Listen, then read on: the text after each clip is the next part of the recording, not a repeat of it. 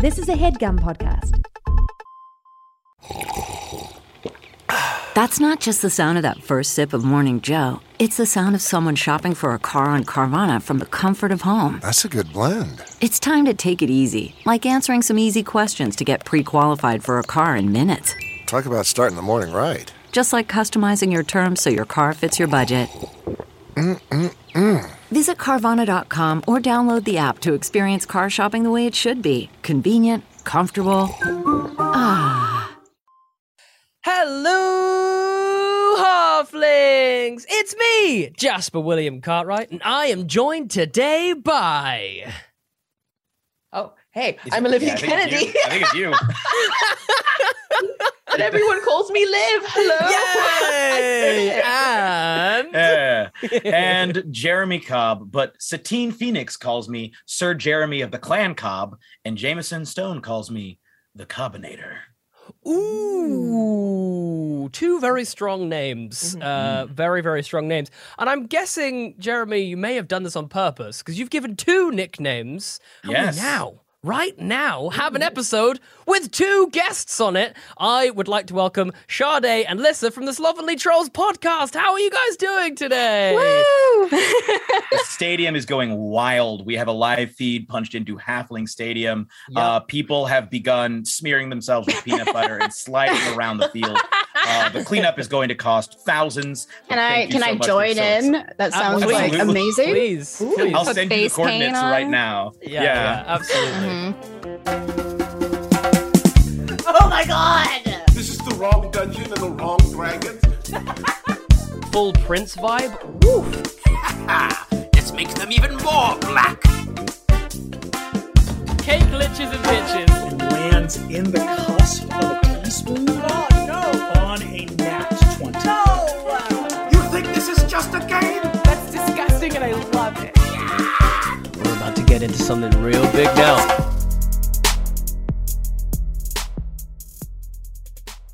Oh, I have a question, actually. I have a question up front. This is something that I have had. I've been wondering now for weeks. Somebody in our Discord, in fact, shout out to Valeria Messalina, posted a table from Advanced D&D that had it turns out that Advanced D&D had a roll table of harlots. This is no joke.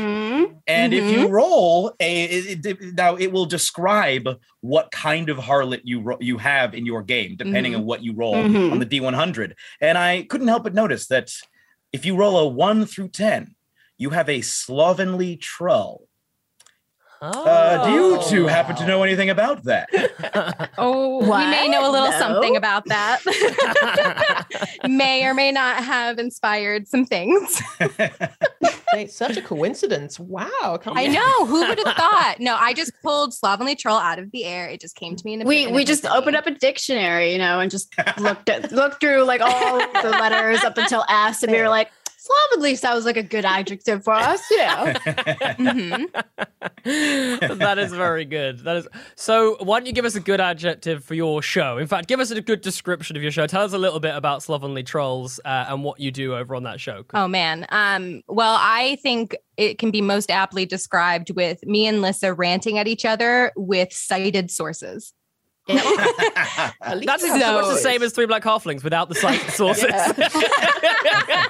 Perfect. Match made in heaven. Yeah. I love the idea that our podcast is a series of cited rants. Yeah, that's basically, it's exactly what ours is. We pick a topic that is usually something that it has come across our news feed or it's come up in conversation. And it's usually something problematic with D&D's past. And then we contextualize it, which is the big part of it. We look at why that thing might have happened through. Give it the benefit of the doubt, if you will. Give it the benefit of the doubt is a big thing and be like, well, we're not excusing this, but this is probably why this happened. And now let's analyze it. Let's talk about it. Let's rant and be angry about it. And then let's encourage everybody to do better at their own tables. And even one day maybe encourage Wizards of the Coast to do better, which they are. They're doing better already, but you know. Absolutely. I was actually listening earlier and I wanted to point everyone to this particular episode because I thought it was great. I was listening to the TSR episode that you did. Oh, yeah. And part of the reason why I wanted to suggest this is because this was a subject that we genuinely, through Black Halflings, were like, we looked at it and went, that is a dumpster fire we are not ready to fall into. You know, we were like, I don't know if we have the energy. And so I'm going to say, instead of us doing an episode, I want to say thank you to you guys for doing it. Go listen to that one. It's very articulate. It's really well done. And it saved me feeling the level of anger and frustration that it would have existed if we didn't. I mean, you looked at the dumpster fire and we're like, let's avoid this at all costs. We looked at the dumpster fire. We're like, let's dive right into this. So before we go any further talk about Slovenly Trolls, we'll talk a little bit more about that later, but would love to get a bit of an insight as to both of your nerdy origin stories.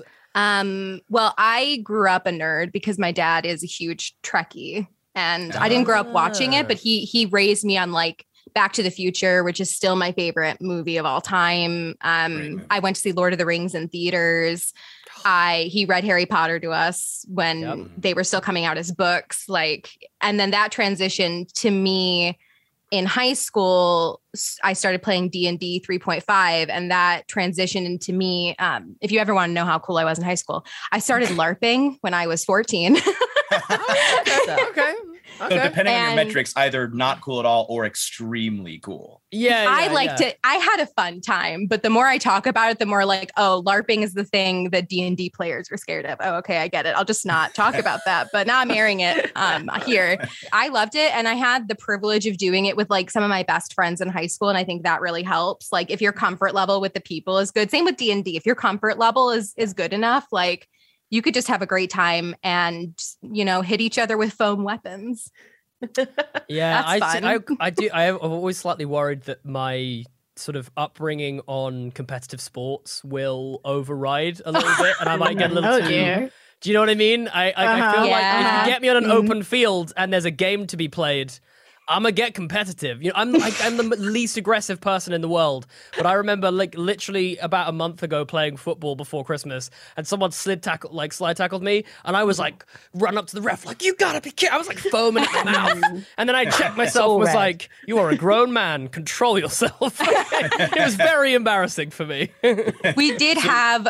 Like one of our GMs, we did have one that hit us really hard, and we had to talk to him about it. Be like, listen, dude, we love you, but you're leaving bruises. Like, you got to calm down. Whoa. We're children. And he was only a couple of adult man. Way worse. Way worse than I thought it was going to.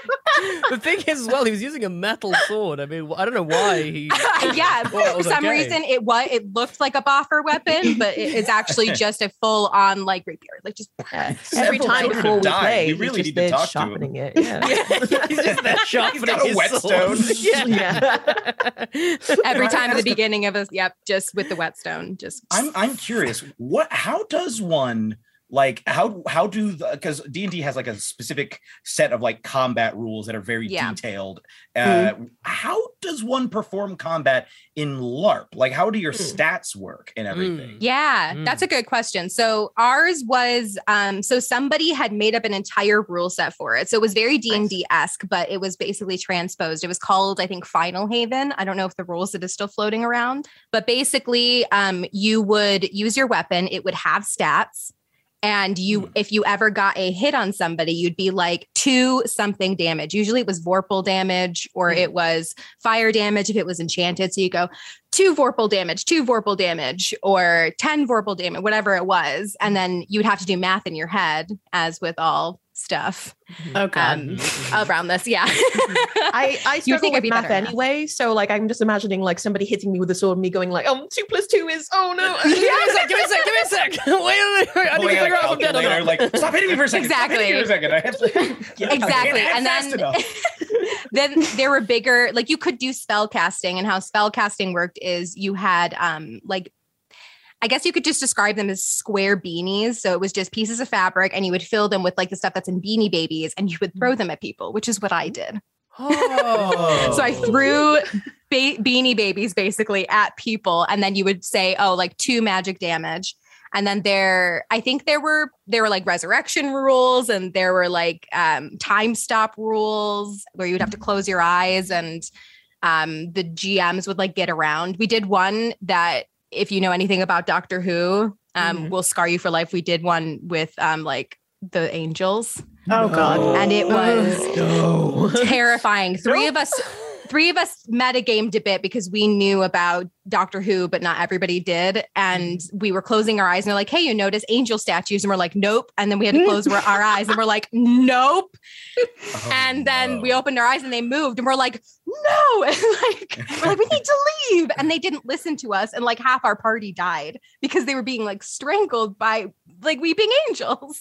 Oh man. It still pisses me off to this day. They didn't listen to us.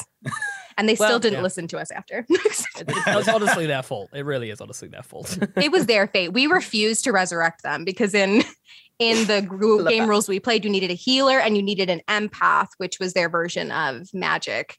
So we just refused to heal them. Be like, you can make new characters. You didn't listen to us. We were savage. I wouldn't do that now, but back then we're like, nope, you're dead. Like you didn't listen. Who's weeping now? Am I right? You know? Exactly. This is a strange tangent, but I had the worst, scariest time I've ever experienced was because of a Doctor Who episode. We were away in Wales and staying in this cottage, and it was when the Are You My Mummy episode. Everyone who's watched Doctor Who will understand that one. For anyone who doesn't know, it's basically kids with gas masks on their face would walk around going, are you my mummy? And it was honestly horrifying. So anyway, that episode came out. The next day, I'm taking the dog for a walk along with my little stepbrother, who was about 4 or 5 years old at the time. I've got the lead in one hand, my stepbrother's hand in the other. We're walking along. We see a gas mask on the floor, right? So I was like, okay, we'll take a slightly shorter route back. We go then onto an abandoned train track, right? We're walking along the abandoned train track, and I kid you not, this is no word of a lie. I do not believe in ghosts in any way, shape, or form, but this was the scariest moment of my life. The dog and my little stepbrother stopped at the same time. The dog started barking, and my little brother was like, oh, the train. And I was like, no! And I literally picked them both up and was like knees up, sprinting back to the cottage, like, no. It was honestly horrendous. It sounds like a creepypasta. That's like... a similar thing happened to me, but it's not nearly as scary. But has anyone?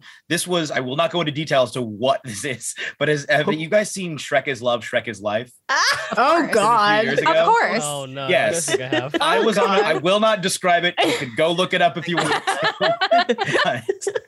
I was on a. If you haven't, you are in for a treat. Oh yeah. Yeah, it's something. I was on a walk with my friend, and in the middle of, we were like on a trail in the woods. And on the ground was a piece of paper that said, "It's never ogre." And we were just like, what? Like both of us had just recently seen it for the first time. It's like, oh no. Shrek is love, Shrek is life. Yes, exactly. Mm-hmm. Can I ask Jeremy, was this also in Wales? Because that would be wild. Yeah, Wales is from Wales. I could see that being a thing. I can Cincinnati. Well. Okay, gotcha. I do believe, Shana, you were still telling us about your nerdy origin story. And then we need to hear listeners as well. So, LARPing at the age of 14. That was, I think, where we left off. LARPing at the age of 14. I, wrote fan fiction all through high school. The coolest kid you've ever met in your life. Me. That's it. I did every nerdy thing you can imagine. Me as well. So, I mean,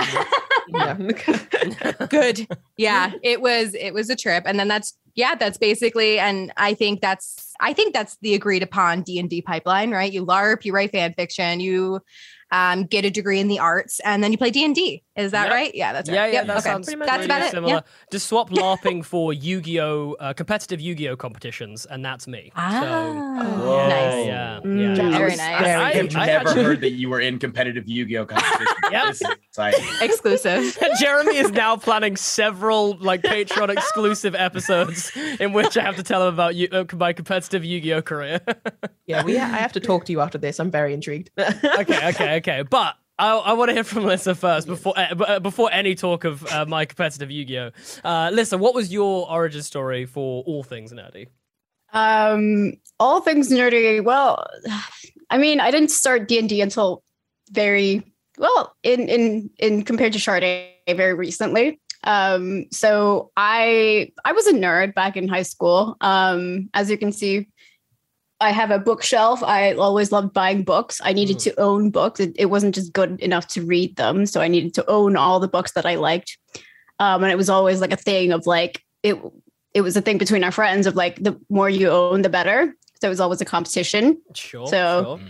I was into TV shows. I was kind of into fan fiction. Not really. It was more of when you would have those forum posts or forums, and then you would pretend to be a character and you would interact with other people in the forum. That's kind of what I did. So you would create a character, you would describe them, and then there would be a scenario, and then you would interact with people in the forum, kind of. So it wasn't really fan fiction, but it was kind of role playing. Yeah, it was our early RP. I've heard a lot of people do that. Yeah. I had a friend in college who used to do that. She got real upset one time because I think there'd been a fallout among the characters on Tumblr. She used to do full, I think it was Sherlock themed RP.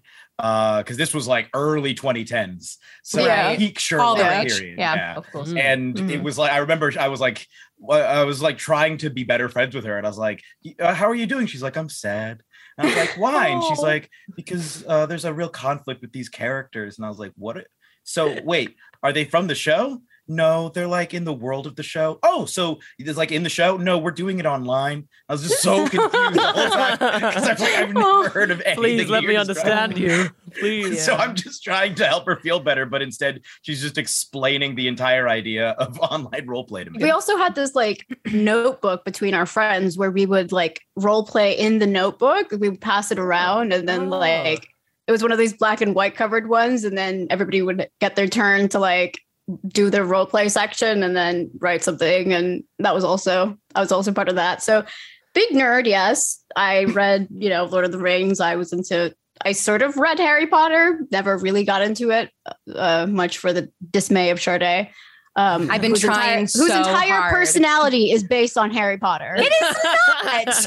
Hey, look, it is not. That's just that's a symptom of a certain generation. It is. We cannot be blamed for this. Okay, this was our parents' fault. Just because Lissa is better than us and doesn't know what her Hogwarts house is, I don't want to hear it.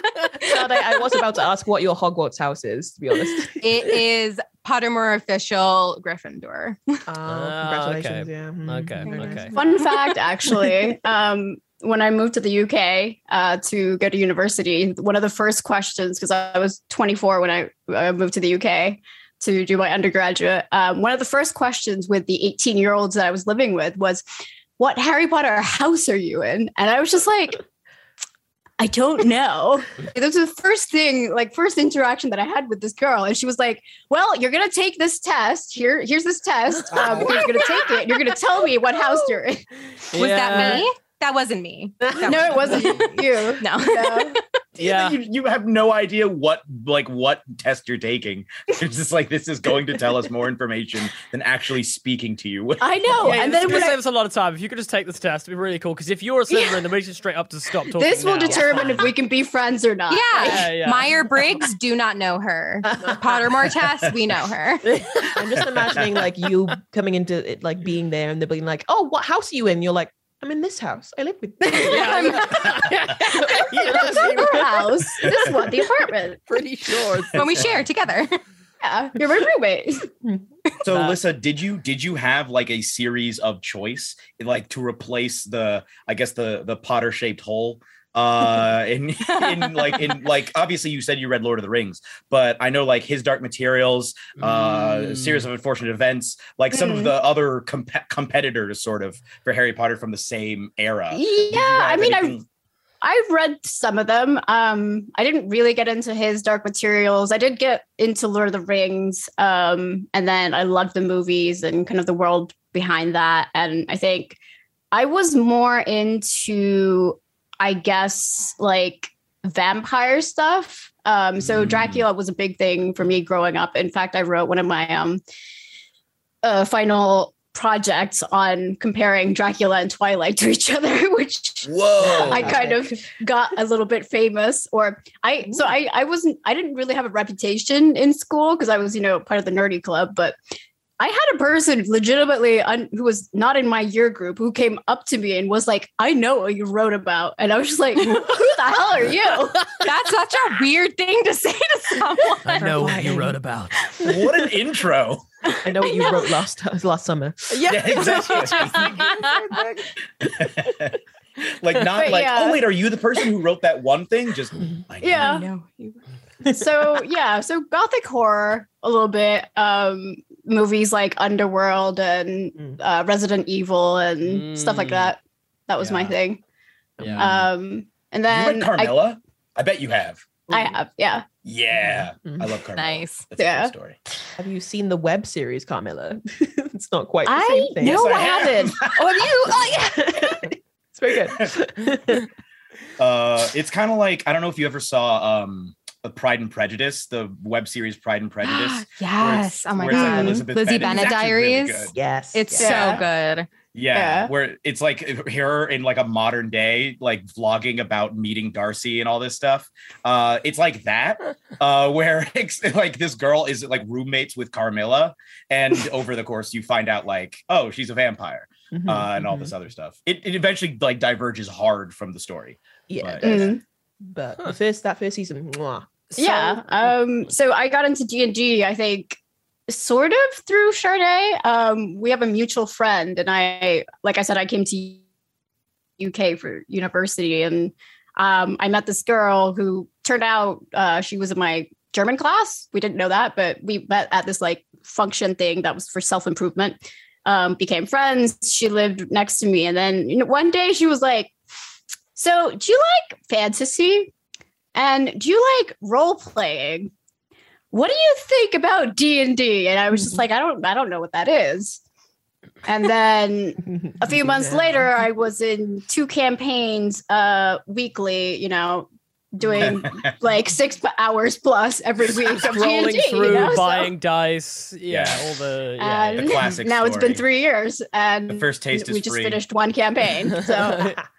Well, congratulations! Literally chasing the dragon. Campaign, yeah. Yeah. Why don't you tell us a little bit about the origins of Slovenly Trolls? That would be cool. So, how did you meet, and what was the impetus behind starting the podcast? I think I have to answer this one.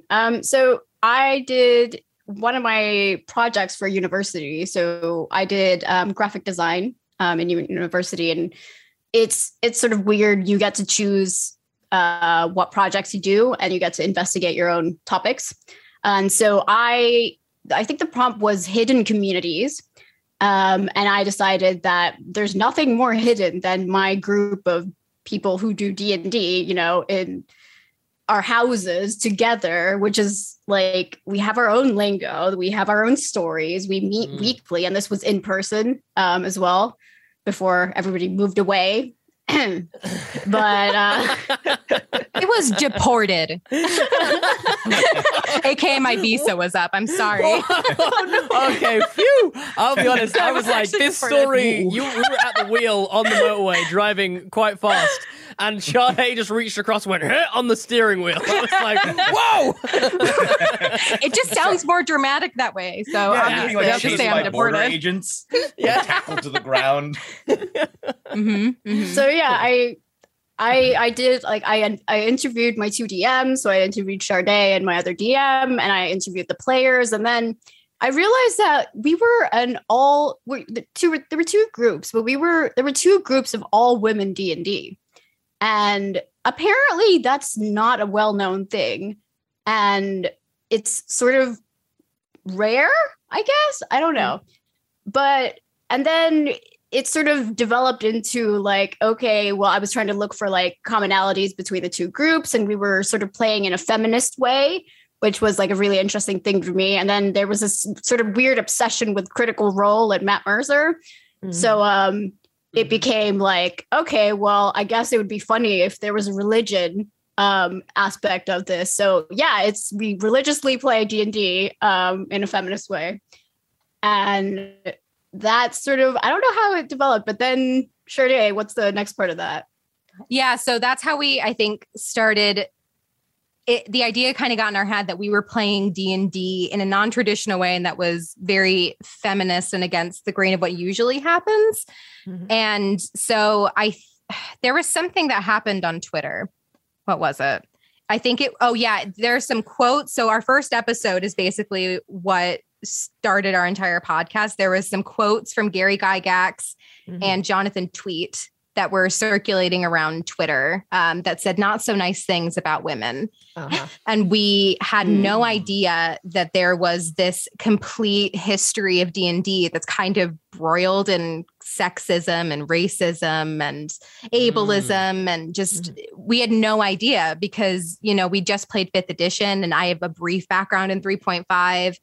But, if you're in the hobby for long enough, you hear about these things. And then I think Lissa and I were just ranting about it to each other because I sent her the pictures and I'm just like, look at this crap.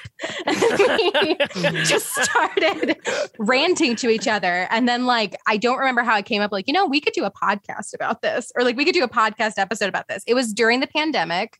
It was 2020 when this happened. And then we're like, maybe we could try this because this isn't the only time this has happened. And, the further we dug, the more we realized how many more issues there were to talk about and how many people were talking about them on Twitter, but they weren't giving them the benefit of the doubt. They weren't contextualizing them. It was, Twitter is a dumpster fire. You love it, you hate it, but everything is very instant. People just react to something, sometimes not looking into certain things, and they just get really angry, and they're completely valid in getting angry.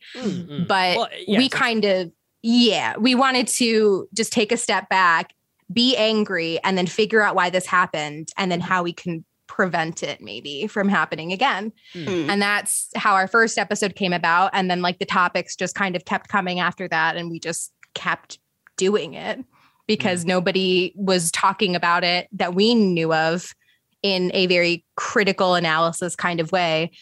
Also, we just both recently graduated and we're just we should probably put our degrees to use and have cited sources and do all this stuff. And that's basically it. That's so great. And it really does come across in the show because when I've listened, it does really feel so thought out, and the way you sort of broach certain topics and everything. It's so insightful, and it's just you're getting all of the information, which I think is a very important part of when you're trying to critically think about anything these days, trying to be aware of am I hearing the full picture? Am I getting the whole thing here? Because like you said, Twitter is a very reactionary platform in which it's basically designed for you to get the opinion of people that you either really agree with or really disagree with, so it kind of becomes hard to get good and fair and balanced communication. So seriously well done for the way that you do that on the show. That's something that's been, I think, a problem in progressive spaces, at least from what I've seen as well, where there is a lack of nuance sometimes, where it's often people are very appropriately criticizing something that was said or something that was done or a work of art, but there is a lack of nuance and consideration of where the person may have been coming from in a number of, especially on Twitter, because obviously, as Jasper was saying, the platform really kind of disincentivizes that. So I think that's an absolutely amazing thing to have in progressive circles. So big ups. Absolutely. I remember reading that too, and I too was livid. So thank you. Rightfully so. Yes. Rightfully so. Yeah, no, and so I know really appreciate what you're doing. Thank you. And I think it's there's something that we found when starting this. Oh, and by the way, great analogy as well for the general sort of starting of the podcast. I felt like we just to carry on using the dumpster fire analogy. I feel like me, Jeremy, and Unati basically was like, oh, this is cool. We all climbed inside the dumpster and then went, oh, it's on fire. We were already in.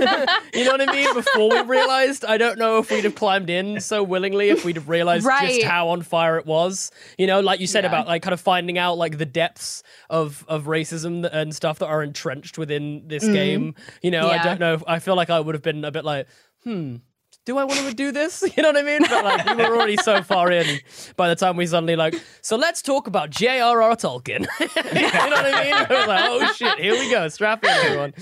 Olivia, were you already in a dumpster fire and you just transferred? You like added an additional dumpster? Yeah. Oh yeah, just add fuel to the fire, just constantly, just like see how far it can rise. It's funny because I'm obviously a woman and also a lady of color, so like whenever I like slap my face on the front of like a video that's just like, hey, I have some thoughts on D&D, it's like, how many people can I annoy? How much like fire starter can I put on the fire that's already there? Yeah, exactly.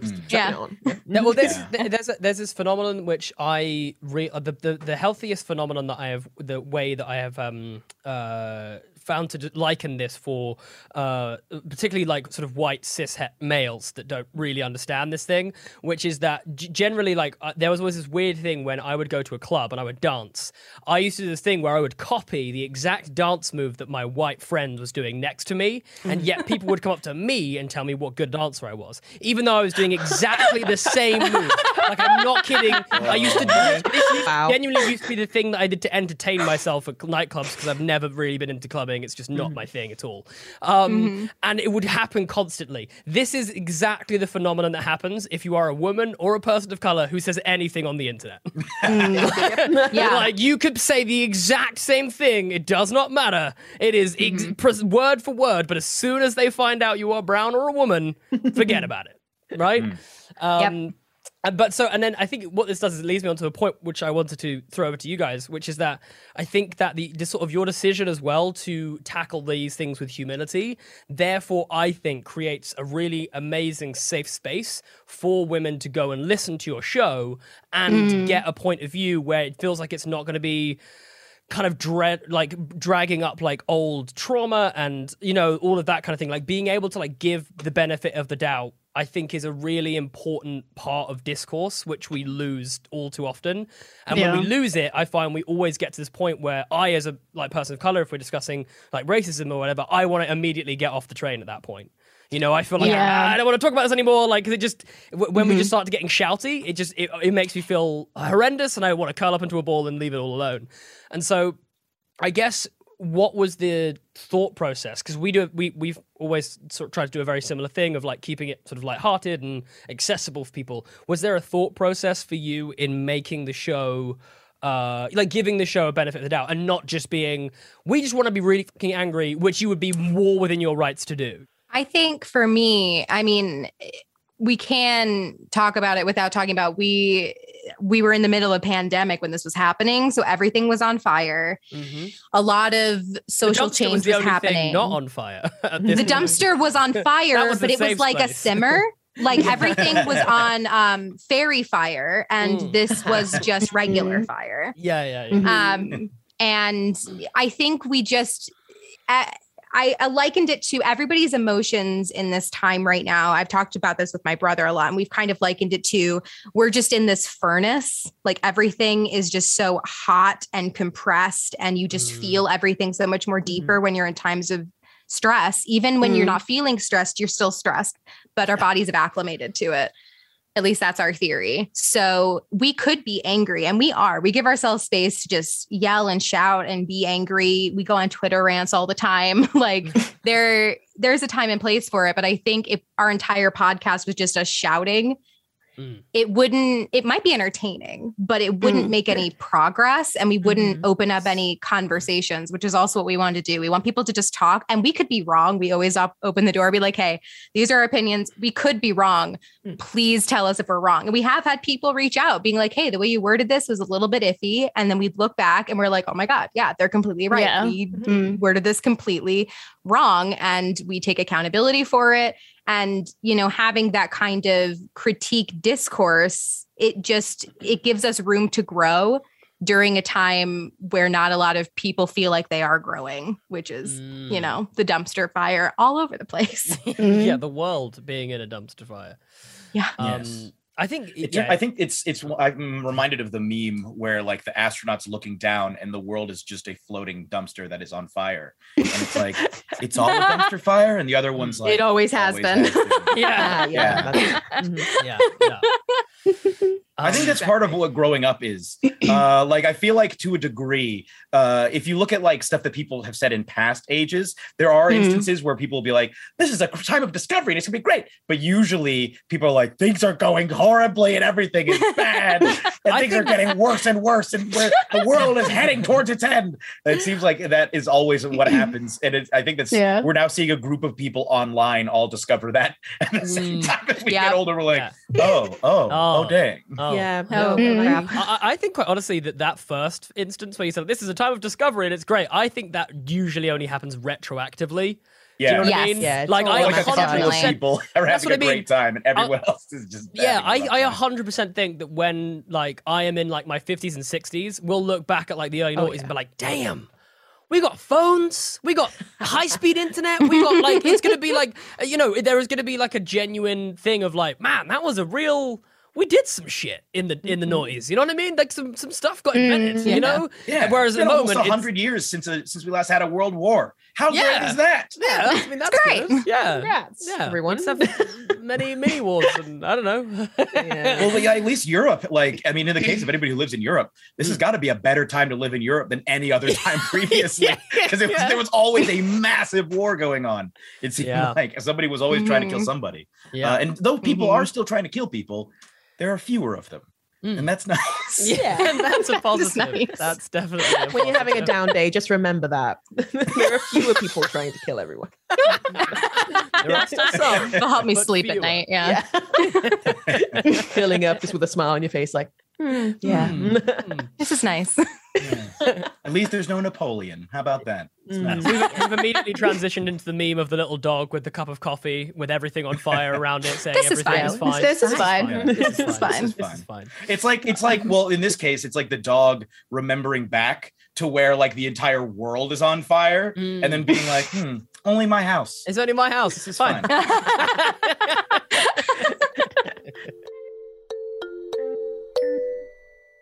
Worried about letting someone else pick out the perfect avocado for your perfect impress them on the third date guacamole?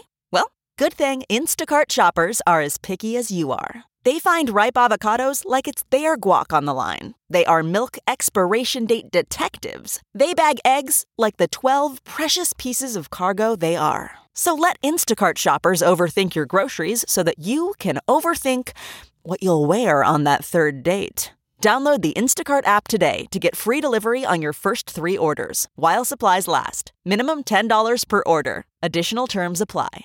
CarMax is putting peace of mind back in car shopping by putting you in the driver's seat to find a ride that's right for you. Because at CarMax, we believe you shouldn't just settle for a car. You should love your car. That's why every car we sell is CarMax certified quality, so you can be sure with upfront pricing that's the same for every customer. So don't settle. Find love at first drive and start shopping now at CarMax.com. CarMax, the way car buying should be.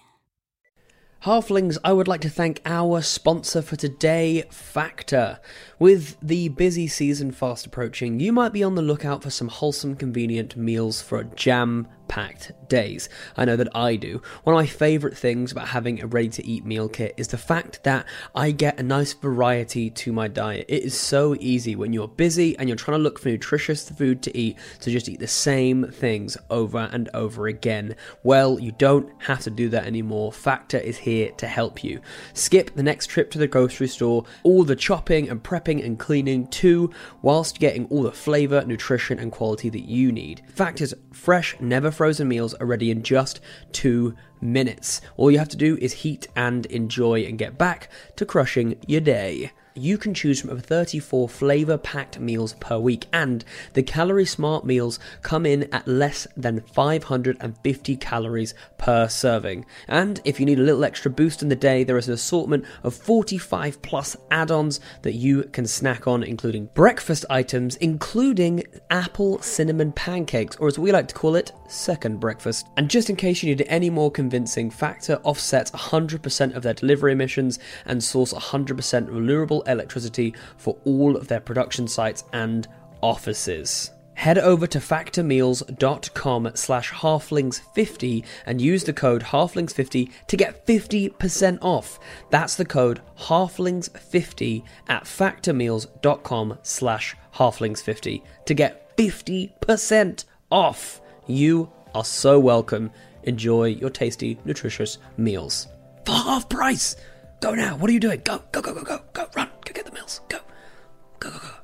Thank you to Angie for sponsoring this HeadGum podcast. Angie has made it easier than ever to connect with skilled professionals to get all your home projects done well. Indeed. So if you own a home, you know how much work it can take, whether it's everyday maintenance and repairs or making dream projects a reality. It can be hard just to know where to start, but now all you need to do is Angie that and find a skilled local pro who will deliver the quality and expertise you need. Yeah, doing stuff yourself seems fun, but then you actually get to, solving a problem and you realize that you can create 10 more problems, and then you probably should have just paid a professional to deal with it right off the bat. You can easily injure and or maim yourself as well. Yeah, you don't want to do that. No. Angie has over 20 years of home service experience, and they've combined it with new tools to simplify the whole process. You just get the app, answer a few questions, and Angie can handle the rest from start to finish. It's very convenient. It sure is, folks, which means you can take care of just about any home project in just a few taps, because when it comes to getting the most out of your home,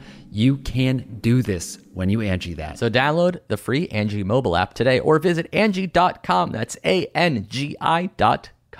Thank you, Angie. Angie.com. Thank you.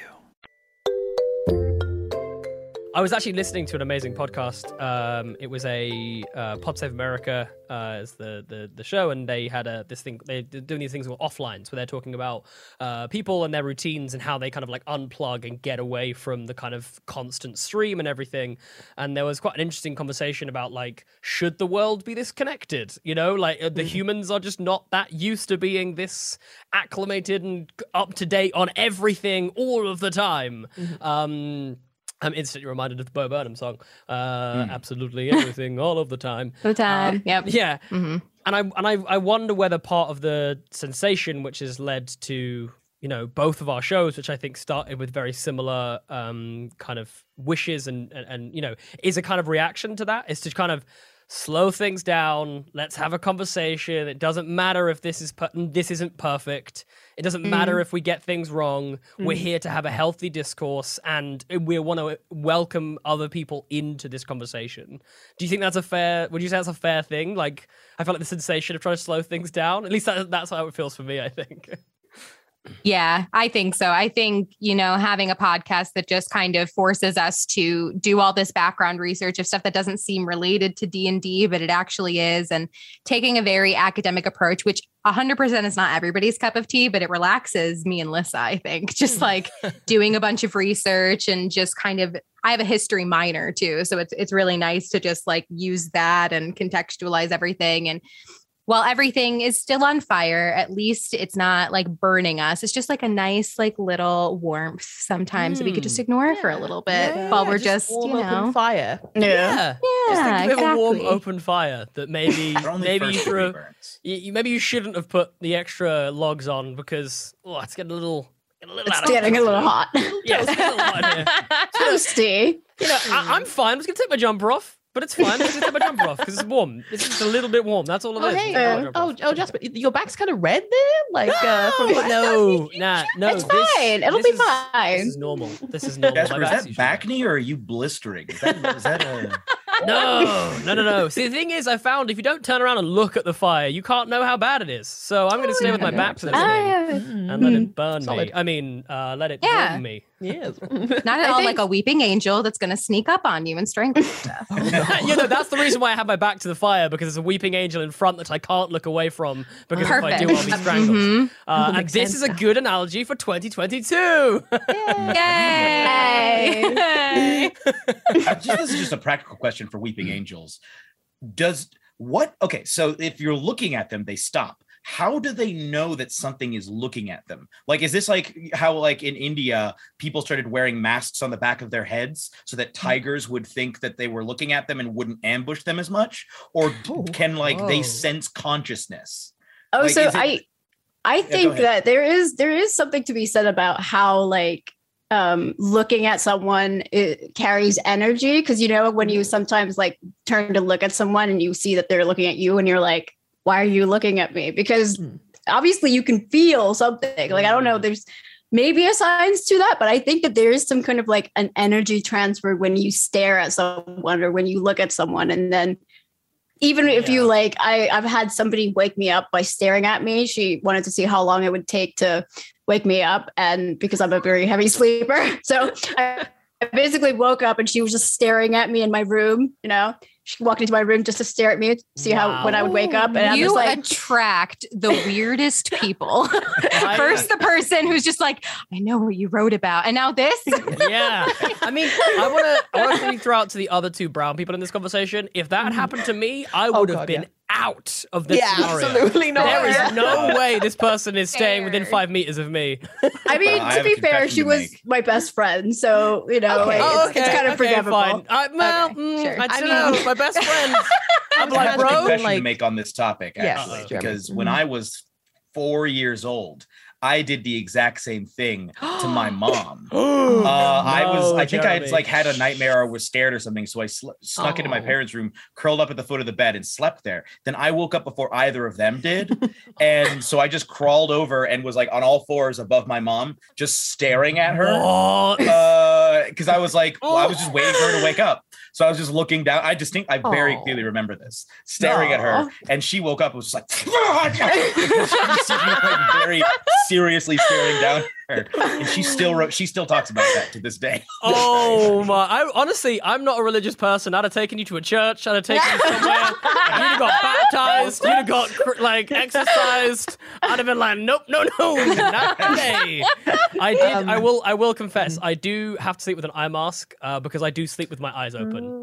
Very, very weird. I've always done it. And the thing is, I follow people around the room whilst I sleep. My mum used to come. My mum had to. I remember once I started noticing that my laundry was outside my bedroom door in the mornings, and I'd be like, "Mum, how come laundry here? Normally it appears magically in my in my wardrobe." And she's like, "Because when I walk into your room, you're looking at me whilst asleep, and you follow me around the room while I put your clothes away. And I'm trying to talk to you, and you're clearly asleep, and it's really weird." And I'm like, "Okay, wow, that's fair." My mum doesn't deserve that. Yeah, no, she's the right thing. No, she doesn't. You're absolutely right. Neither does my fiance, who was also woken up and been like, "Wake up!" She's slapping me because you're just staring at her. Yeah, she's like, no, wake up. She's like a cat, and a cat's trying to bat something away. She's like that, slapping me in the head. Just wake up. Stop it. Do you blink while asleep? No. Oh. Yeah, wait, are your eyes fully open? I'm guessing they must do at some point, but my mum said it is an intense stare. It's not like I'm sort of doing a sleepy kind of. It's like I'm fully eyes open. Oh my god! Yeah, now I just wear an eye mask. Speaking of taking somebody to church to get them exercised, that's terrifying. Your kid stares at you one time. That's one thing. Your child chronically will follow you around the room, Scooby-Doo painting. That's literally it. I have a question actually for all three of the women in this conversation. Now, so far with Three Black Halflings, I think we've been pretty lucky that we have not gotten a lot of blowback from people who would otherwise not like what we're talking about. I think just the audience we've appealed to has been relatively insular, so we just haven't been exposed as much to those kinds of people. But I'm curious, in your experience, have you yet run into those obstacles? Like, it sounds like you were hinting at that, Liv, but I'm curious in general for all three of you. Oh man. I don't know if it was because we were women or not. I don't know, but we had one instance that I can think of. It was after, surprising no one, the TSR episode that we did. And we made a prediction on who actually was behind the Twitter account that was not we. doing. Not we. Me. I did it. Okay. Oh no. I specifically asked her to make a prediction. That was like, I made that part of the whole podcast. That was like, That's true. The highlight was Sade looks at rhetoric, reads it like she's, doing CSI Miami or something, and goes like, this is who it is. So yeah, I guess backstory. Because we were doing so much research, I just made an offhanded comment to Lissa while we were doing research, because there's like 4 main people that were kind of embroiled in this scandal, but nobody knew who was behind the Twitter account because the blame kept getting, back and forth. And we did all this research, and they had all these people involved had somewhat frequent media and internet presences. So I was just like, maybe I could figure out who did it. And Lissa's like, you gotta do it. And I'm just like, I can try. It might not be the right answer, but I can try. And so I made an educated guess on whom it was. You can listen to the podcast to figure out. I was going to say, if you haven't made that an episode already, like that. Yeah. Oh yeah. It's towards the end of that episode. I'm pretty sure who did it, but I also left some room for error. I acknowledged that maybe it could be somebody else, but I'm pretty sure who it was. And we plastered that, not the name, but we did say, hey, check out our episode to see who did it. And we got this comment from an account that I don't know if it's a sock account or if it's just a troll account, but we got a comment saying that, hey, your guess is wrong. I know who really did it. And I had proof. And I'm just, honestly, I was just like, okay, show us, like, prove it, and they sent the most doctored screenshots I've ever seen. Oh no. Wow. And it was a text conversation, and it is not like any text UI I've ever seen. Not an old phone, not a Samsung, not a Pixel, not an iPhone, not nothing. I'm just like, this was done in MS Paint, and they're just, I called them out on it. I'm just like, hey, listen, we'd love to believe you, but here's what's wrong with what you just sent. And they did not like that very much at all. And they just kind of did a mini rant, basically saying how we were so close-minded and how we we should stop, quote, playing investigator. And I'm like, wow. What is happening? Who is this person? And I tried to do research and figure out who they were because I'm nosy, but it was very obviously like somebody's backup account or troll account or something. I couldn't find much on them or who they were. It was, but it's weird. That's who it was. Weirdly named Gygax. Very confusing. Yeah. It very well could have been, but like we looked through their Twitter history and they actually like agreed with a lot of the stuff we were saying. Like they were replying to some of the TSR stuff, agreeing that they were in the wrong. But yet when we made a prediction on who it was and we said, hey, your evidence isn't great to back it up, they're like, you should stop playing investigator, and just turned. And I'm like, okay, well, that's enough internet for today. I'm good. And then the story doesn't even end there, because like a couple months later, this same account went on our Twitter, because we, you know, when you have a Twitter with not a lot of followers on it, they're just, you make goals like, hey, we'd love to hit this many followers before, you know, the month's end. And we didn't hit that goal because of obvious reasons. Just I wasn't posting enough, to be honest, on it.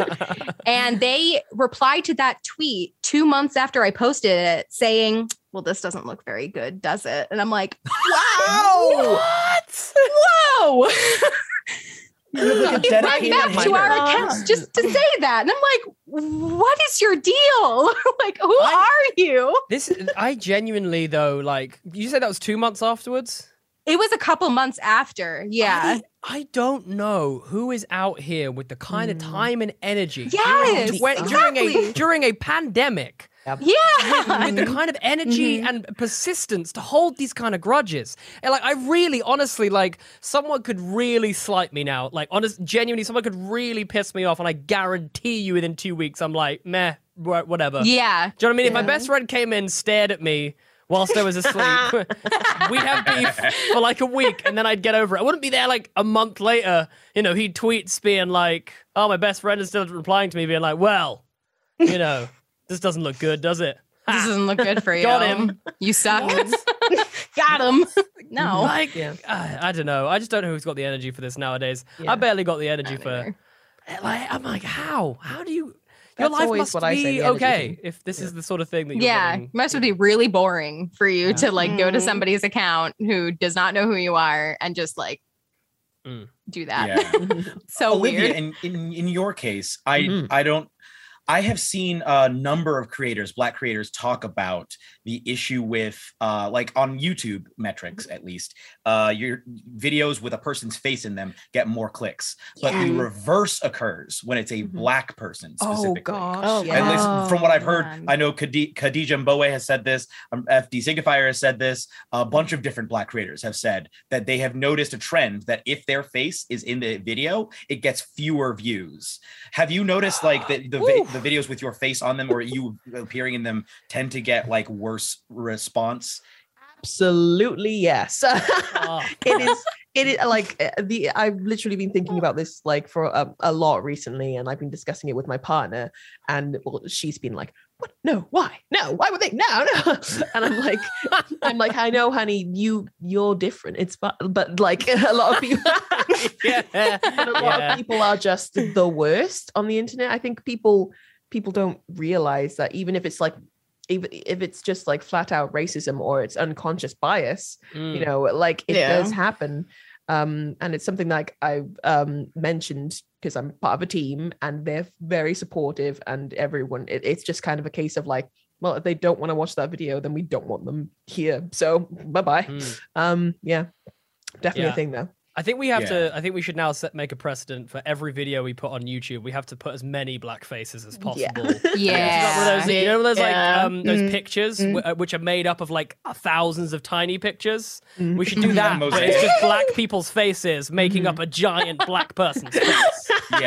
On YouTube from now on. I think that's what we have to do. Absolutely. So we can get our video content. And almost looking very stern. Like we all take the same facial expression that Jasper makes when he's asleep. And we do one of the things where we position the face so it looks like the eyes are looking at you. You are, like make one of those like I don't like what is it like that?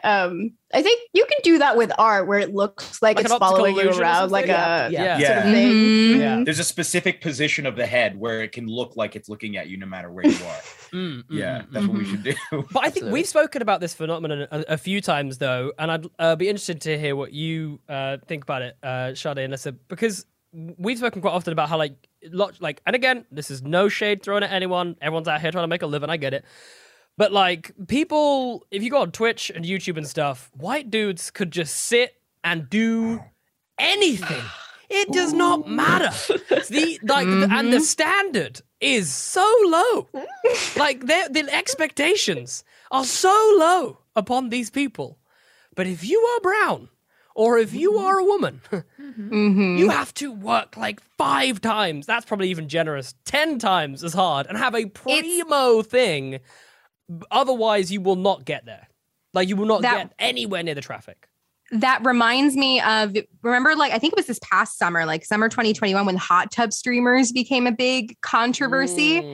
And I'm just like, they were a bit like sexually explicit, but they were still abiding by the guidelines that Twitch was doing. And people were really upset because these women were taking like their bodies and doing whatever they wanted with them and doing like, I just watched, I think Anthony Padilla on YouTube just did an interview with Amaranth, who was at this, like the head of this. And she was talking about how she basically, she only has 2 hours of free time a day. And she does it like almost 24/7. She streams herself sleeping. Like, she is a hardworking woman. And she makes still less money than like Ludwig, who is a commentator. And he makes great content. I watch Ludwig's content. It's fine. But it's very clear that he has boundaries and he only streams for a certain amount of time. And then he has a personal life and he could do it. But Amaranth has to work her butt off and she gets more hate for it because she's taking her body and doing what she wants with it. Look, and she's very vocal about the double standard about it. She's just using her gift as white men are using their gifts, which is being white men. Like, it's the same. Exactly the same scenario here. It's just people just be using what they have. You know, like, but yeah, the double standard I think is quite astounding, and it's quite harsh. I think when you see it like up close and in person, you know what I mean. You kind of go like, surely this doesn't actually. I think one of the problems I feel like I have is it's just like this doesn't marry up. I'm like, I don't know how this happens, but I think. Liv, you hit on it with the unconscious bias, which is, I think that's the problem. That's at the heart of it. It's where, like, and I know I have it. Like, I'm sure there are videos and there are,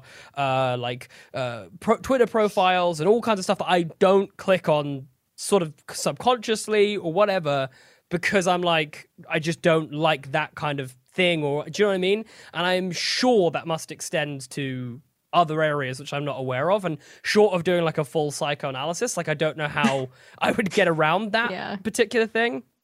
But I do think it is, I like to think, or at least I like to hope, with the presence of shows like ours, that I do think representation is a big part of that. That like the more people just get used to seeing women and black people in these spaces, the more normal it becomes, and the less kind of the less exceptional they have to be.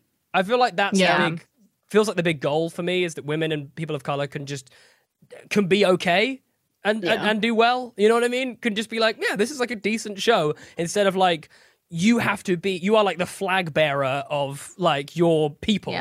You know, do really well, otherwise, you know, you've let everyone down. You let Africa down, 3 black halflings. Big gulp. You know what I mean? Like it's, you know, we don't want to do that.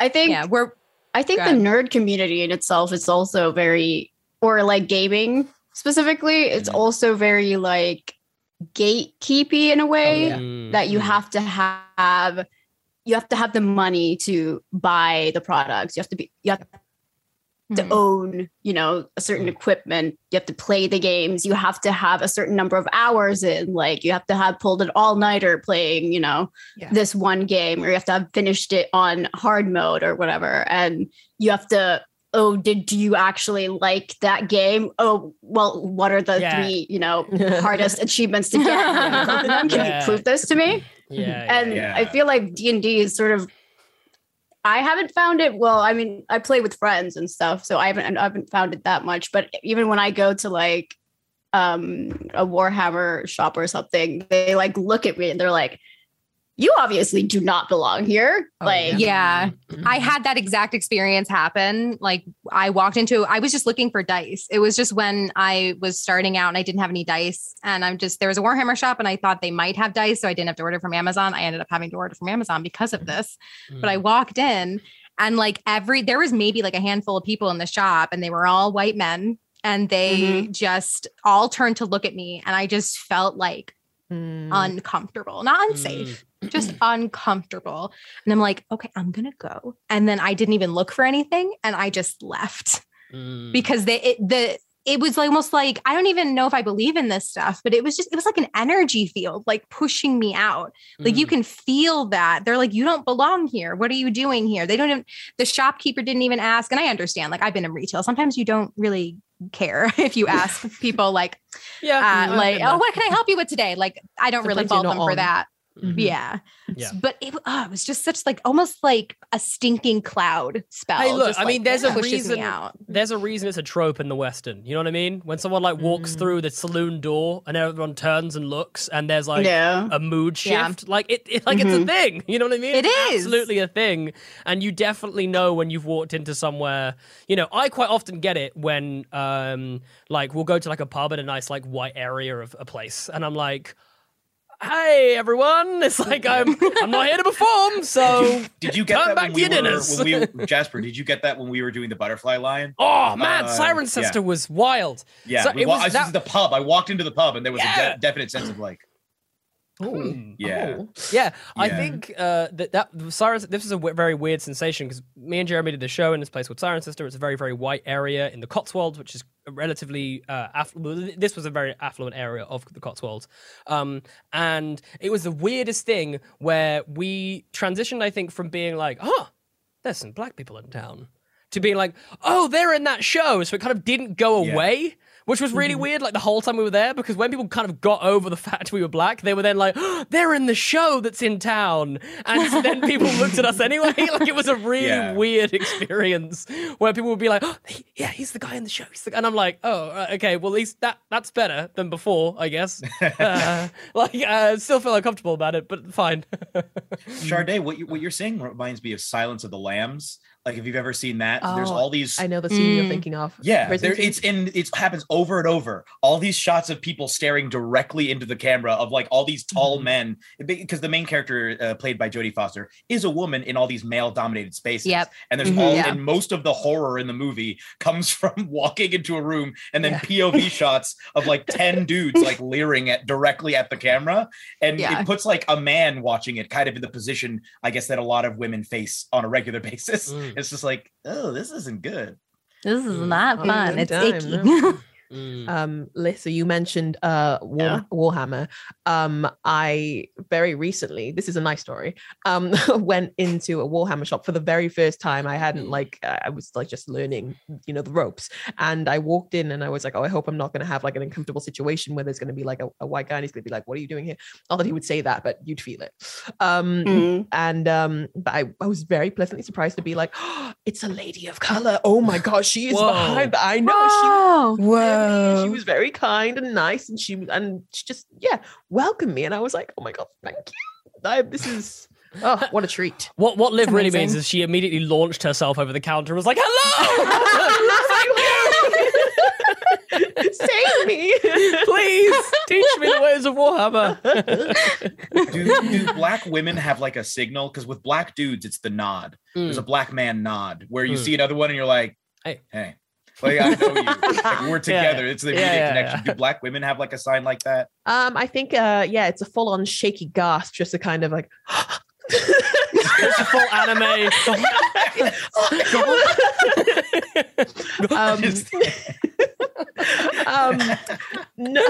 No. I think just a good old smile, just kind of like like a nod, but like a warm smile as well. It's a really interesting thing, a byproduct, I think, whereby the pandemic, I do feel like, has provided a platform for a lot of people of color and women to find a voice in the community, whereby you can actually remove yourself from that scenario. Because, like, let's say we tried to do this during normal times, we'd already be having to try and go to like conventions and stuff like that to try and like get our name out there, and then you get that exact experience, right? And I genuinely cannot imagine what it is like as a woman going to a convention. I genuinely feel awkward around like a lot of like masculine energy at the best of times. I can't imagine what it's like being a woman and going to a convention, because it's like, it's just this sort of a lot of them that I've been to, I as a guy have really noticed like how uncomfortable women seem in that kind of environment. So I do think that at least the pandemic has provided, or the sort of the more online nature of the last few years has provided an opportunity for at least like there to be the option of like unplugging from like doing your work, getting yourself out there, and then like if you wanted to, like you can just like turn off your comments or like just turn off notifications and just be like, I'm not going to engage in that and I'm actually going to have a nice weekend, instead of like doing your work, putting yourself out there, and then being in the middle of that uncomfortable situation and having to kind of like tough it out because that you've chosen to put yourself out there, and that's somehow then everyone's divine right to just pile on you, which unfortunately I know still happens online, but it's like an easier to unplug. Does that make any sense for anyone, or am I like, like? No, it does. It does. That makes a lot of sense. Like you just, if you don't want to be on social media, I just won't check Twitter like all day. Yeah. I'll just be like, you know what? I'm good. I'm made fine. That post, I don't or need I to can see schedule that post. Bam, it's gone, and I can just leave it, and not have to engage. Whereas I just feel like when the medium still required everything to be in person, you just didn't really have that luxury, I guess. So that's I guess a slight upside. So one thing that we always do on the show, and we have to do with you, Lissa and Sade, is that we always do a tale from the table. So this is basically a wild and wacky story that you remember from a past D&D or TTRPG game, and it can be anything. We run the gamut on emotions. It can be hilarious. It can be emotional and heartfelt. It can be anything that you want. Just something that immediately comes into your mind, and you're like, oh man, what a wild thing that was. There's a couple. So I guess I have a question. Do you want a PG story or do you want an R-rated story? Halflings, I'll put this up. I vote R. Oh, absolutely. I think I can just like go to bed tonight and not know the R-rated story. Yeah. That's a clean sweep of the R ratings, please. Okay. So there's a bit of a backstory, and then I'll get into what it led to. So I'm currently in a campaign where it's all elves. We're all different types of elves, and the DM was just like, "Hey, we're going to do just like a really serious campaign where it's like Lord of the Rings," and we're just like, you know what? Actually, we want to do Mean Girls, but in the Forgotten Realms. Oh, that sounds so cool. Yes. And it is, oh my God, it's a ball. And we are the literal worst. We are awful we have character arcs now, but at the beginning, we're just like, we don't associate with pores and stuff. It was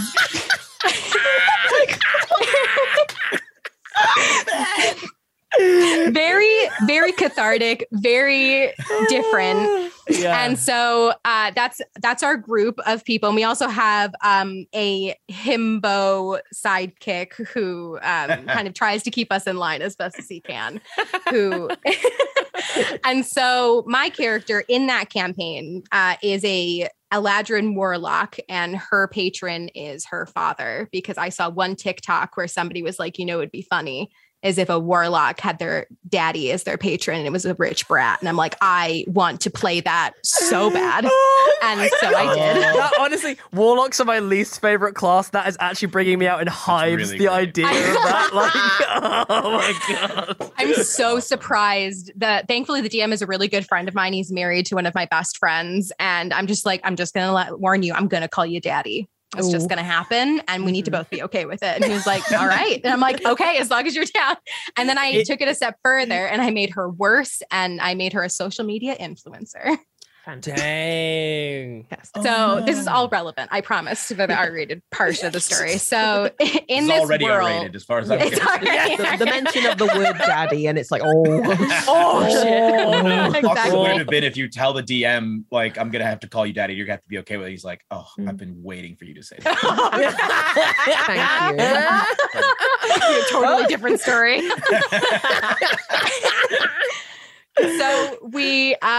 So in this land, apparently, my archfey father, you're not supposed to smuggle fey magic into the material plane. So we got into some legal trouble with the Feywild and material plane cops, let's just say. And so me being a social media influencer, I'm just like, okay, we got to spin this. We got to do PR.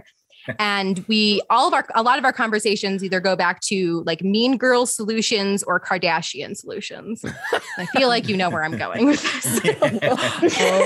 Okay. We decided, I don't know who said anything, but we decided, it'd be funny if we made a sex tape and then accidentally released it. In game to make everyone sympathetic for the person in the tape and get all press off of the father doing illegal stuff. It's all about how you spin it. It's all exactly. about It's all about how you spin it. Exactly. The sex tape or after the sex tape?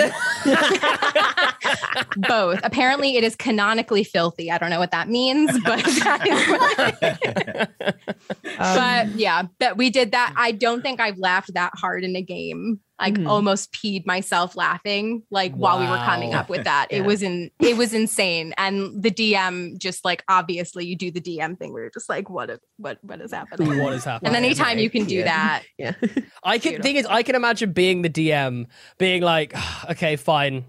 We're going to do this thing. We're going to make the sex tape. Okay, fine. And then like one of my players at the table goes, yeah, what spells can I use? And I'm like, oh, no. Yeah. Like that's, I feel like when the red flag really starts to come in for me. I'm like acrobatics checks, yeah, on saving throws. I think we made performance checks and we just said, if we use any spells, these are what we use. And then our friends helped us like pamper. So somebody had prestidigitation to make us clean at all times. Like it was layers. Like we went into it. Clean at all times. Yeah.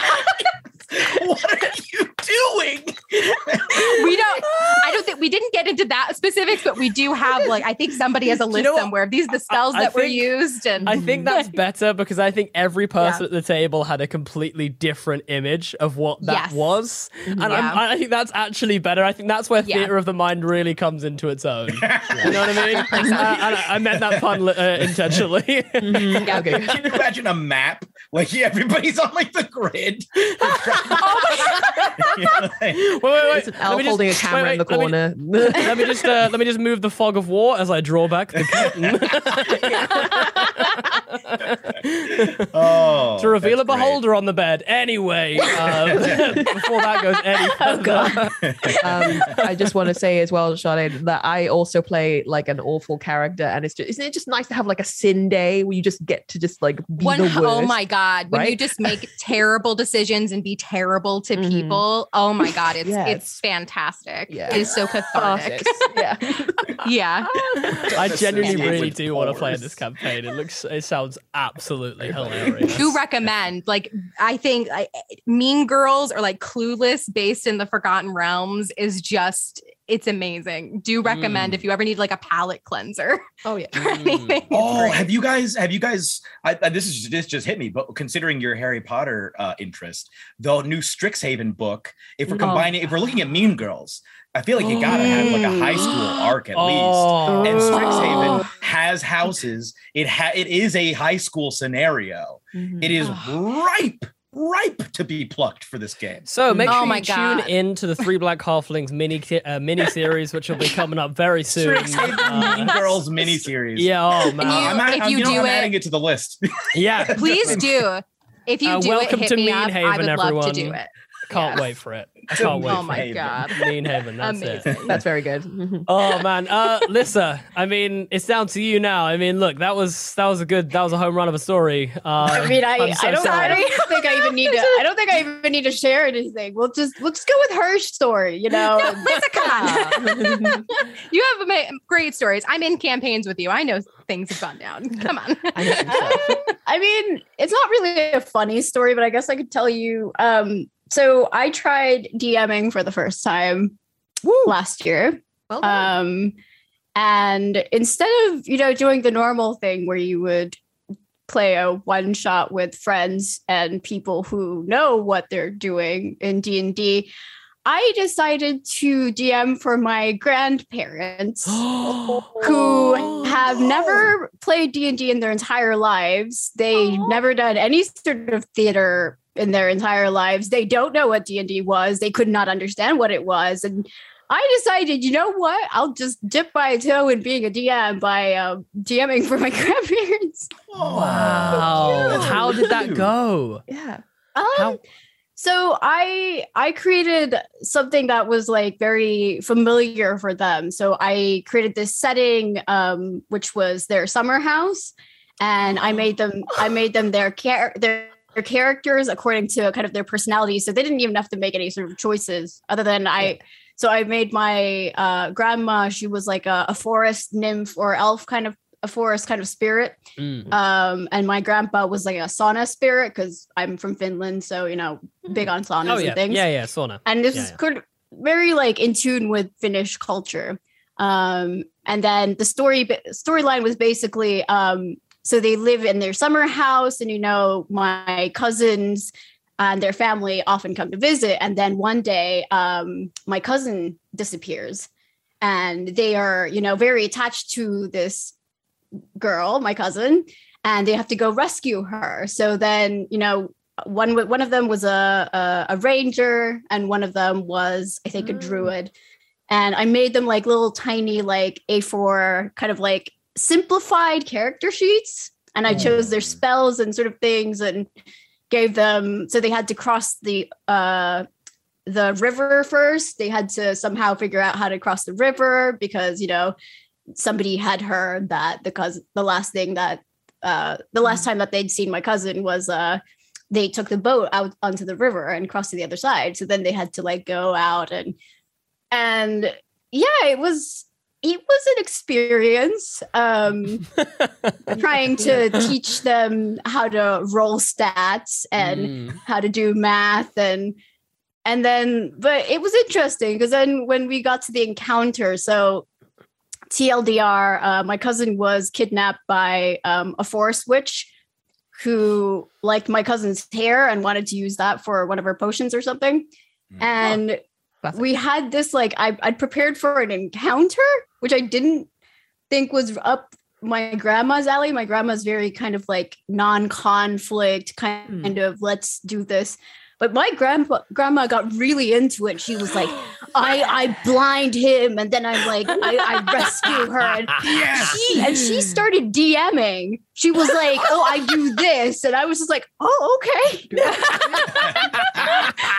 That's awesome. That is amazing. She got really into it. And then yeah, they didn't really do combat. And then they just sort of stole my cousin away from the witch, and I basically gave them the response. So she had like walk through plants one.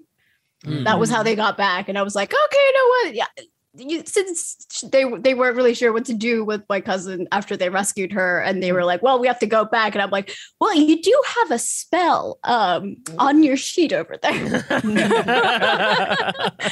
You can't do stride, a thing. like starts glowing just all I have to say, we're just worried about following Sade's story, and then you tell us the most wholesome story any of us have ever heard. Yeah, that's fantastic. You went from R-rated to G. That was super balanced. So balanced. The balance has indeed been restored. That was so wonderful. Thank you very much for sharing that.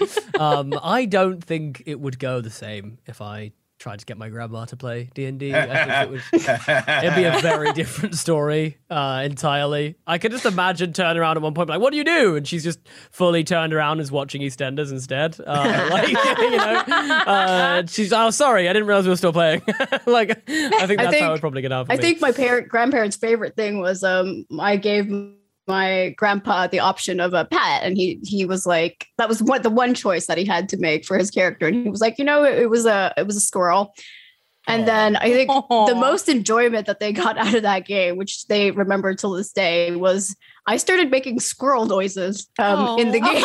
So I would go every time they would have their characters like interact with the squirrel, just so I would have to make the squirrel nose, and I would go like. Cute. Isn't it like it's the best and the worst thing when you like go to the effort of putting together like an amazing like story and stuff, and then somebody's like, make the goblin noise, and you're like, oh, and then everyone they're all gargling. You absolutely hit on the thing there, which is the phenomenon which happens all the time, which is when a DM goes scrambling, commits to a noise and goes, oh, I have to commit. I have to do that now the whole time. Like I have to. I have to do that my throat the whole time. That's the goblin's name. Yeah. What's your name? And you there is genuinely like a sensation deep inside you, which is like, oh, come on, man. Why? Haven't you learned by now? Yeah, like have a sound bank. Do you know what I mean? In your mind, have some go-to, not too weird noises that you can pull out. That's amazing. I just got to an episode of Not Another D&D podcast where there was a description of an animal, and it made an oi noise, and I've heard that one. Broke me. Wow, it's so funny. Broke me. Brian Murphy just going oi oi oi, and I was I was like, oh yeah, I was just fully chuckling to myself for a good while listening to that. So yeah, DMs, commit to your noises. That's the moral of this story. If you take nothing else away, commit to your noises. You go. Yeah, that's you for the next 2 hours. Sade's DM had to commit to a similar noise, but anyway, we'll. There we go. That is the filthiest thing Jasper has ever said. I know. I felt it. I genuinely felt it. I felt Jade listening to this episode being like, "Ooh, Jasper, maybe that's staying in." No, that's fine. Definitely gotta stay in. That was absolutely. Yeah, that's definitely the most risque I ever got on this show before. Anyway. Improvising sound. Improvising the worst time to have to improvise sound. Oh man. Or the best, depending. That's true. Depends on what kind of group you're in, I guess. That's the alternate timeline where he was into the daddy thing. That's like the darkest timeline. Everybody's sitting there with goatees. Yeah. Making the worst noises. Hey, there's nothing wrong with goatees, Jeremy. Leave me alone. We both have them, sort of. Yeah, this is true. No, you've got more on the sides, so it's less. True, we have like a little bit of a chin strap thing going. I've got a little bit. Anyway, we're not talking about bits. What we are talking about, however, is the incredible podcast that is Slovenly Trolls. Sade, Lissa, please tell all of the halflings where they can find all of your stuff on the Tinterwebs. Oh, man. You can find us on Twitter. You can find us on Instagram. We have a Patreon with our network, Can't Be Killed Creations. We're just figuring out how Patreon works, so there's not a lot on there yet, but we're working on it. Woo! Woo! Yay for that. Mm-hmm. We're like a year in and still figuring out how Patreon works. Right, so exactly. We're with you. Wild, Wild West. You can find our podcast anywhere you listen to podcasts. Won't list all of them because there's a lot. Where can people find you on Twitter? What's your at? Just at Slovenly Trolls. Amazing. That's SLOVENLY Trolls, like trolls but with a U. Yeah. Amazing. There will be links in the podcast description below. So if you want to, if it's easier for you listening at home, you can go down there and just click straight away and find these two wonderful people and what they do. It's really, really good. Generally recommend go listen to that TSR episode. It's very, very informative, and you won't hear us talking about TSR. So listen to Slovenly Trolls instead. Sade and Lissa, thank you so much for joining us. This has been an absolute blast. That was absolutely hilarious, and I'm now going to go imagine doing sex tapes in D&D. What a wonderful thing. If you could take anything away from that episode, I'm glad it's that. You didn't need to tell us what you'd be imagining. Oh dear. So before this gets any worse, Jeremy, where can people find you on Twitter? People can find me at Jeremy Cobb 1. That's Cobb with 2 B's and the number 1. Woo! That's right. I made my thing so early on that I was the second Jeremy Cobb who signed up for Twitter and then didn't use it until like November of last year. Yep, it's true. Liv, where can people find you on Twitter? You can find me on Twitter at Does Dark Magic.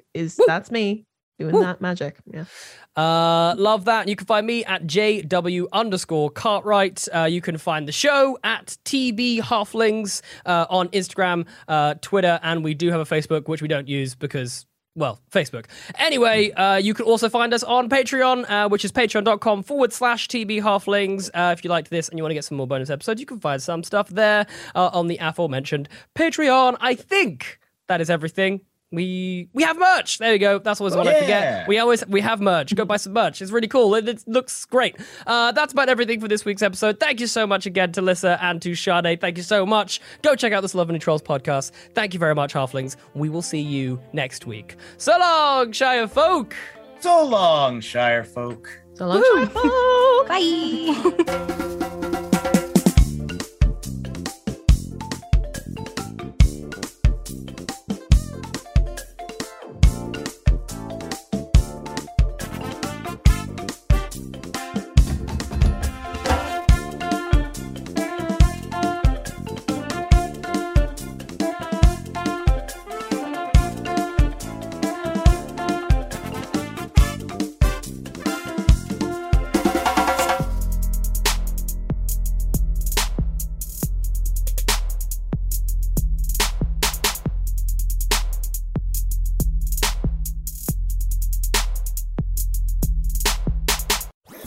That was a HeadGum podcast.